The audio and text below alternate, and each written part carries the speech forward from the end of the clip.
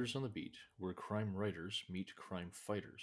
I'm your host, Gavin Reese, and I'm proud to be part of the Authors on the Air Global Radio Network. Every episode of this podcast will bring in a variety of experts and authors to help writers of all genres compose more authentic cops, crimes, and criminals in their stories. For this episode, computer scientist and bestseller Tom Fowler steps into the interrogation room to try to get his story straight. Originally from Baltimore, Tom's an avid fan of that city and its culture. He works by day in the IT and computer science field and composes gritty PI fiction by night. His first and primary series is that of C.T. Ferguson, and that main character is something of a reformed computer hacker compelled to do good for his own self interest. In the vein of Robert B. Parker's Spencer series, Tom offers his readers flawed heroes, action, intrigue, and a healthy dose of snark. The latest C.T. Ferguson installment, which is entitled Blood on Canvas, is currently available as part of the forthcoming Dead Silent box set that releases on January 19th and is currently available for pre-order. Welcome to Writers on the Beat, Tom. I am so incredibly grateful for you coming on the show and sharing your time and expertise with us, sir. It's an absolute honor to have you here. No, thanks for having me. Now, your contribution in this Dead Silent box set that's coming out, I guess, just in a few days, is entitled Blood on Canvas. And this is a novella in your C.T. Ferguson crime series for readers who don't have the benefit of an advanced copy of this novella. What would you like them to know about Blood on Canvas? Well, the interesting story behind writing the book is I got my wife a gift, I want to say for Christmas a couple of years ago, and it was this poem on this black painting, I guess. And I'm normally the guy who has to get like the funny card and all that. I have to get one sappy card and stuff like that, and one sappy gift, because those are the things that she likes. And this was the sappy gift. It was a nice, heartfelt poem and all that. And she really liked the poem, but she said the background reminded her of ugly black velvet Jesus paintings she used to see when she was a girl. She grew up in the Southwest. And just that, for some reason, that triggered like, what if there was this hideous painting and it got stolen, and who would want an ugly painting back? Because wouldn't you be like, well, thank God it's gone. Mm-hmm. And that's pretty much how it started. There are some hideous paintings which are stolen from restaurants in Baltimore, where all my stories are at least partially set. Mm-hmm. And C.T. Ferguson comes in, and of course his question is, well, it's ugly, why do you want it back? Mm-hmm. And the owner had, it's sentimental value, that's why they want it back. Of course, it ends up being more than that. And this is a novella in the series. It takes him from Baltimore down to Miami to figure things out. And it's pretty short. It's a lot shorter than one of the novels, but you get most of the supporting characters in there and the usual, action and dialogue that I think the series has come to be known for. Now, I think as a writer, one of the difficult endeavors we undertake is trying to create a unique and memorable and relatable character, especially a main character that we can have readers invest in over a series. And I kind of feel like you've probably done that pretty well here with CT. Okay. He's got a hacking background and ends up working as kind of a detective, as a PI. And I think that is, absolutely very unique. I don't know of any other characters, main characters, who are hackers, right? And I wonder how you created him. How did you meet him? And what is your background that allows you to make him a believable hacker? Well, I've been reading and watching mysteries and thrillers and crime fiction for ages. And, I got the writing bug years ago, and I wanted to create a character for like a mystery series, but I didn't want the grizzled ex-cop, because that's been done to death. I love Spencer, but there's a lot of characters out there like him. Yes. And I didn't want this is the time I was also watching a lot of shows like Monk and Psych and things like that. So I didn't want the photographic memory person. So I wanted to come at it, still have what readers would recognize as a fairly traditional PI mystery, but with a different sort of main character. And I've worked in computers and computer security for 20 years now. Um, so I just thought, well, what if he comes from not from a military or law enforcement background, but what if he comes from, the dark side of Mhm. computer security, if you will? And from there, I just kept adding things to the background and fleshing him out. I wrote probably 15 or 20 short stories. They were almost all terrible, Mhm. but they did let me find his voice Mhm. and also keep fleshing out parts of his background so that by the time the series starts with the reluctant detective, I mean, he still has some growing to do over the course of the books, but he's fairly fully formed at the beginning. And when you sat down and were creating this character, or he was introducing himself to you, however that process happened, um, how much of that do you feel is you coming through some part of you on the page, and how much of it is this entire other entity, maybe an alter ego or somebody totally separate? I think he's pretty separate from me. I mean, there's some parts of the background, with some of the things I've done, I can bring, some of the knowledge of what he does to it. Hmm. But his background, setting aside computers, his background is very different from mine. One of the other things about him is that he doesn't charge his clients. He works for his parents' foundation Hmm. because his parents have money, and they pay him when he completes a case. And he just works Hmm. for private citizens. He doesn't work for corporations and insurance companies and things that a lot of private investigators in the real world probably do. Sure. So he comes from a wealthy background, which I didn't. He traveled a lot overseas, and I've done a little traveling, but not to the extent he has. So really, it was I did want to draw a little bit on what I'd done to infuse that kind of reality into it, but I also wanted to make him fairly different from me in a lot of other ways. And to that end, what has been your research process for fleshing out either elements of him that you were unfamiliar with, or elements of your stories, your plots, other aspects that tend to lend authenticity to this series and this character? A lot of internet research. If they were local places in the before times, I've sometimes gone to those places to see what they look like. Because I mean you can go on Google Maps and see the inside of a place, but it's not Mhm. really seeing the inside of a place. I wanted to be able to describe it in more detail, so I would go to places and walk some streets. I'm from Baltimore originally. I haven't lived there in a while, but I do. I know a lot of the areas where the stories take place, but I can't claim intimate knowledge Mhm. of the entire city. So It's a big I would place, yeah. right. I would go there and walk around and go to different places where I would want to set things and look a lot of things up. For some of the computer stuff, I would either do some research myself or set up like a little virtual machine to test a few things on, or ask some current or former coworkers for some of their experience to bring to it. Now, I find that most writers, especially the bestsellers, the folks who were um, at least at your level of success, are also pretty avid readers. And um, I wonder who your favorite fictional investigators are, and maybe whose books you would like to see yours shelved between. Yeah, I've read a lot of mystery novels and things like that over the years. The quality is a little intermittent sometimes, but I'm generally a fan of the Jack Reacher books. Hmm. I also he's not, I wouldn't say he's a detective, but in Sure. the thriller space. But in terms of like real mystery characters, Spencer Hmm. by Robert B. Parker and Yes. continued by Ace Atkins. Jesse Stone is very good too. I also like the TV movies they made with Tom Selleck, maybe 10 or 15 years ago.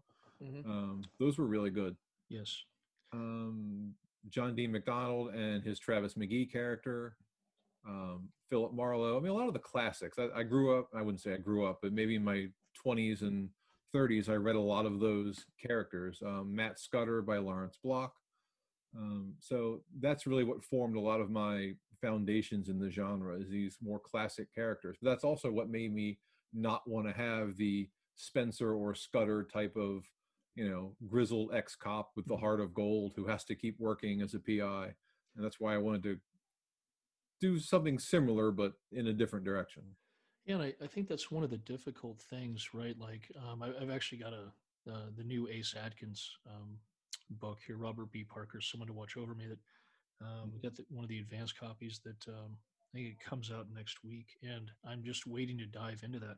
But to me, like, if you were going to try to write those characters, you end up being, I think, inherently compared to the characters that Robert B. Parker and a lot of those folks created.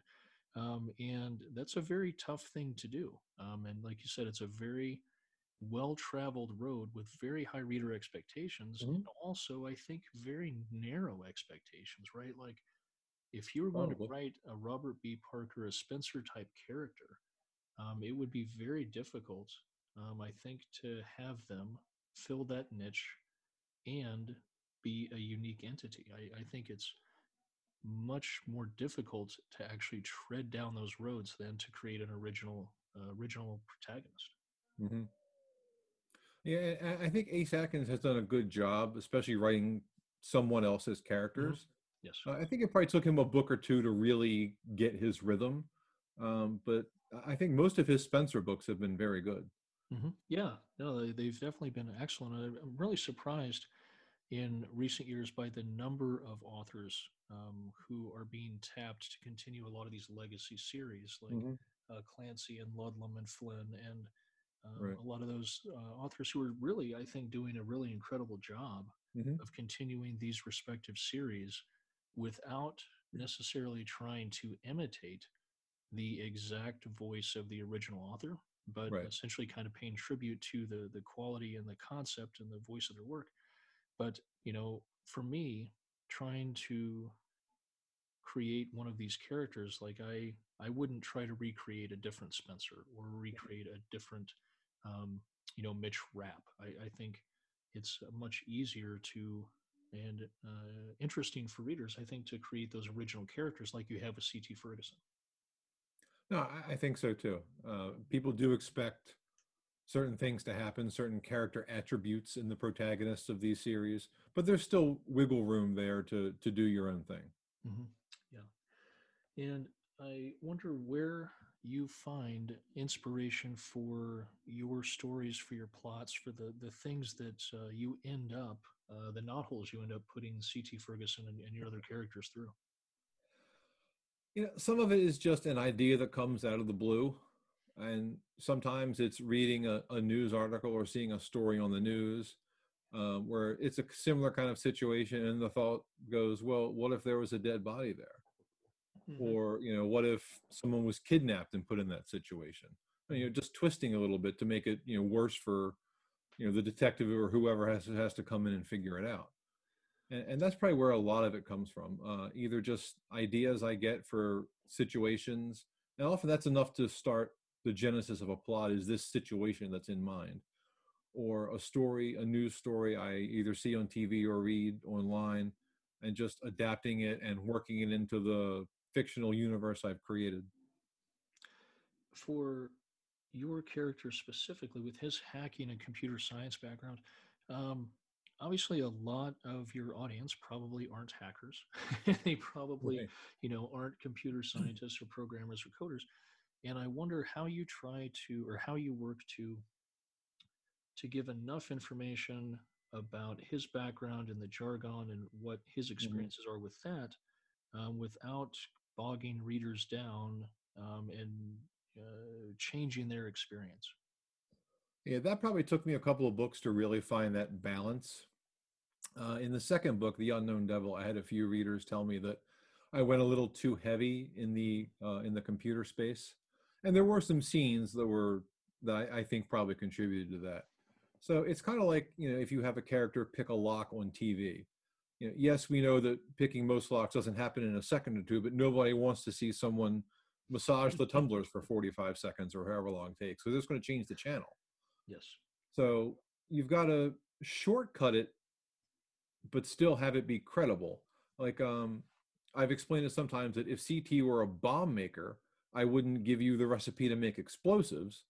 I Yes. would say he mixes some ingredients and eventually they go boom.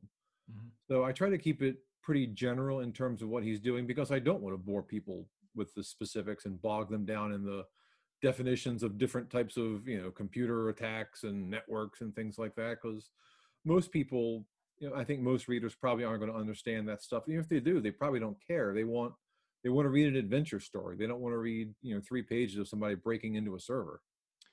And to yeah, to to that end, I think one of the difficult aspects of any kind of thriller, mystery, suspense writing, especially in a lot of the spaces we find ourselves now, is making sure that we are appropriately balancing that Hmm. authenticity with reader experience. And one of the things that I think a lot of young writers have trouble with is giving up some degree of authenticity for their story, for Hmm. the benefit of the reader. And like you said, yeah, I've only seen a couple guys pick a lock in under a minute, but certainly, as the reader, I don't want to go through 3 pages of Right.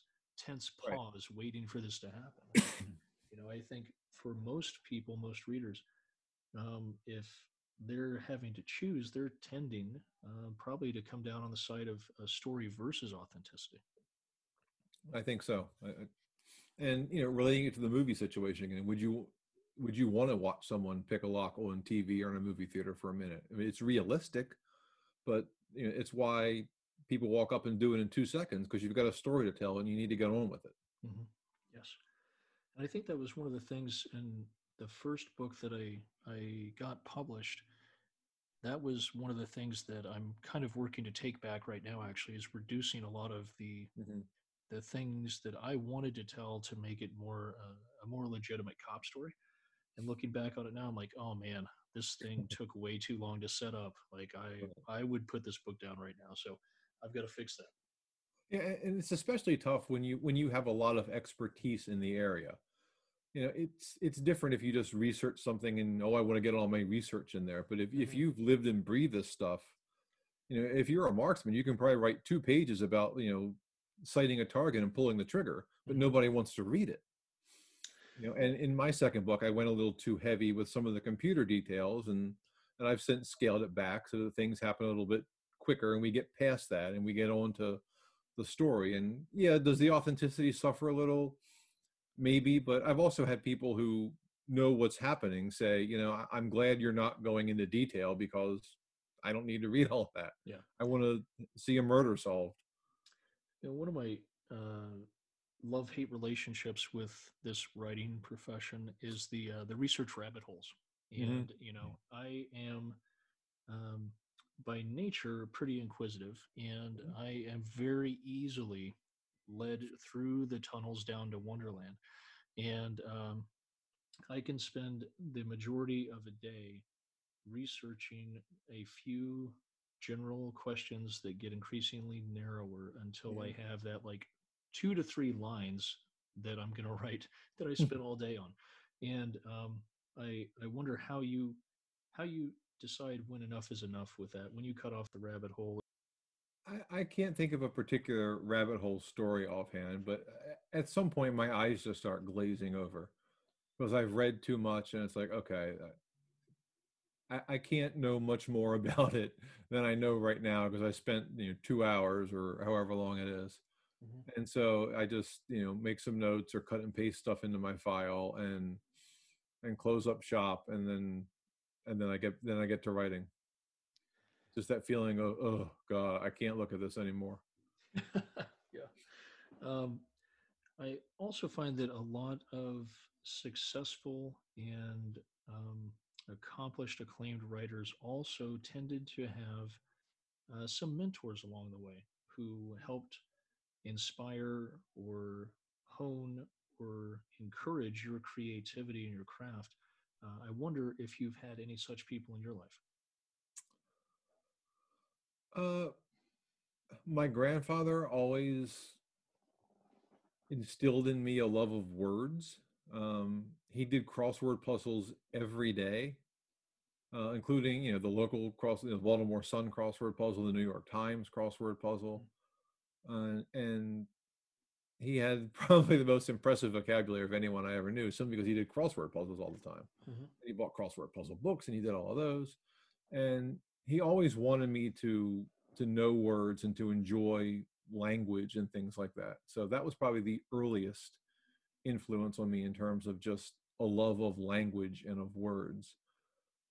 I had some teachers who were encouraging of my writing as I was growing up and moving through school.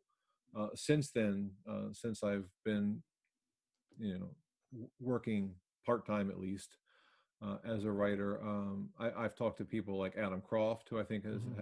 has had some very good things to say. Monica Leonell, more for like marketing and things like that. Hmm. I've taken Mark Dawson's courses. Never really talked to him that much, but his story is certainly inspiring in terms of Yes. writing several books, quitting your job, and Yes. Yeah. yeah, that's the dream, right? So Yeah. that's certainly inspiring too. It is, and I think that as Mark continues to say, there's never been a better time to be a writer. Right, I absolutely. think there's also, certainly never been a more crowded time to be a writer. Yes. And trying to differentiate yourself in this marketplace, I think really does require that everything in your writer engine is running all on all eight cylinders. That this is a very finely honed machine, and for writers who focus so much on the book cover and the marketing and the Amazon ads and getting all those things right, and then fail the story part. Hmm. You might get a lot of first dates, but you're never going to get a follow up, Right. And I think for writers who want to actually make this a career and make a serious effort at impacting the creative world around them, I think you really have to get your story straight before Absolutely. you work on all those other things. Definitely. And I think a lot of that comes back to reading in the genre you want to write, whether it's crime fiction or fantasy or whatever. Being a writer has certainly cut into my reading time. Yes. But I still read as many books as I can, and most of them are in the mystery and thriller space. Now, one of the things that I really personally enjoy doing is to end our show with a hypothetical scenario, Oh boy. mostly because it's fun for me. Um, Of course. and so, one of the questions that I particularly enjoy asking, Tom, uh, God forbid it should come to pass, but if you were to wake up tomorrow and find that you had been murdered, I wonder what two fictional investigators you would assign your own homicide, and it has to be someone you don't write. Okay. Um, Sherlock Holmes, He's popular. and yeah, I'm going to give the other one to Spencer. I've read enough of the books. I think he'll figure it out. He'll punch a few people along the way, and he'll figure it out. Yeah, I think that'd be a pretty incredible task force between Sherlock's intuition and arrogance and Right. Spencer's grizzle and grit. Right. Vengeance shall be yours, Tom. I hope so. Where can readers connect with you and find out about any works in progress or promotionals you have going, or maybe catch up on a newsletter? Find ways to stay in touch with you in your writing. It's all at tomfowlerwrites.com. That's TOMFOWLERWRITES.com. There's information on my books there. There's social media links. There's newsletter sign up where you can get a free novella for the mystery and the thriller series that I have going on. It's all on the website. Fantastic. Well, I greatly appreciate your time and expertise, Tom. It's fantastic talking to you, and really enjoying the C.T. Ferguson as an original character and a Thank you. fantastic story. You've done an exceptional job here. Thank you. It's good talking to you. Thanks for having me on. You've been listening to Writers on the Beat, where crime writers meet crime fighters, a copyrighted broadcast of the Authors on the Air Global Radio Network. I'm your host, Gavin Reese, and this episode's guest has been bestseller Tom Fowler. Until next time, take care of yourselves and each other. Be safe out there.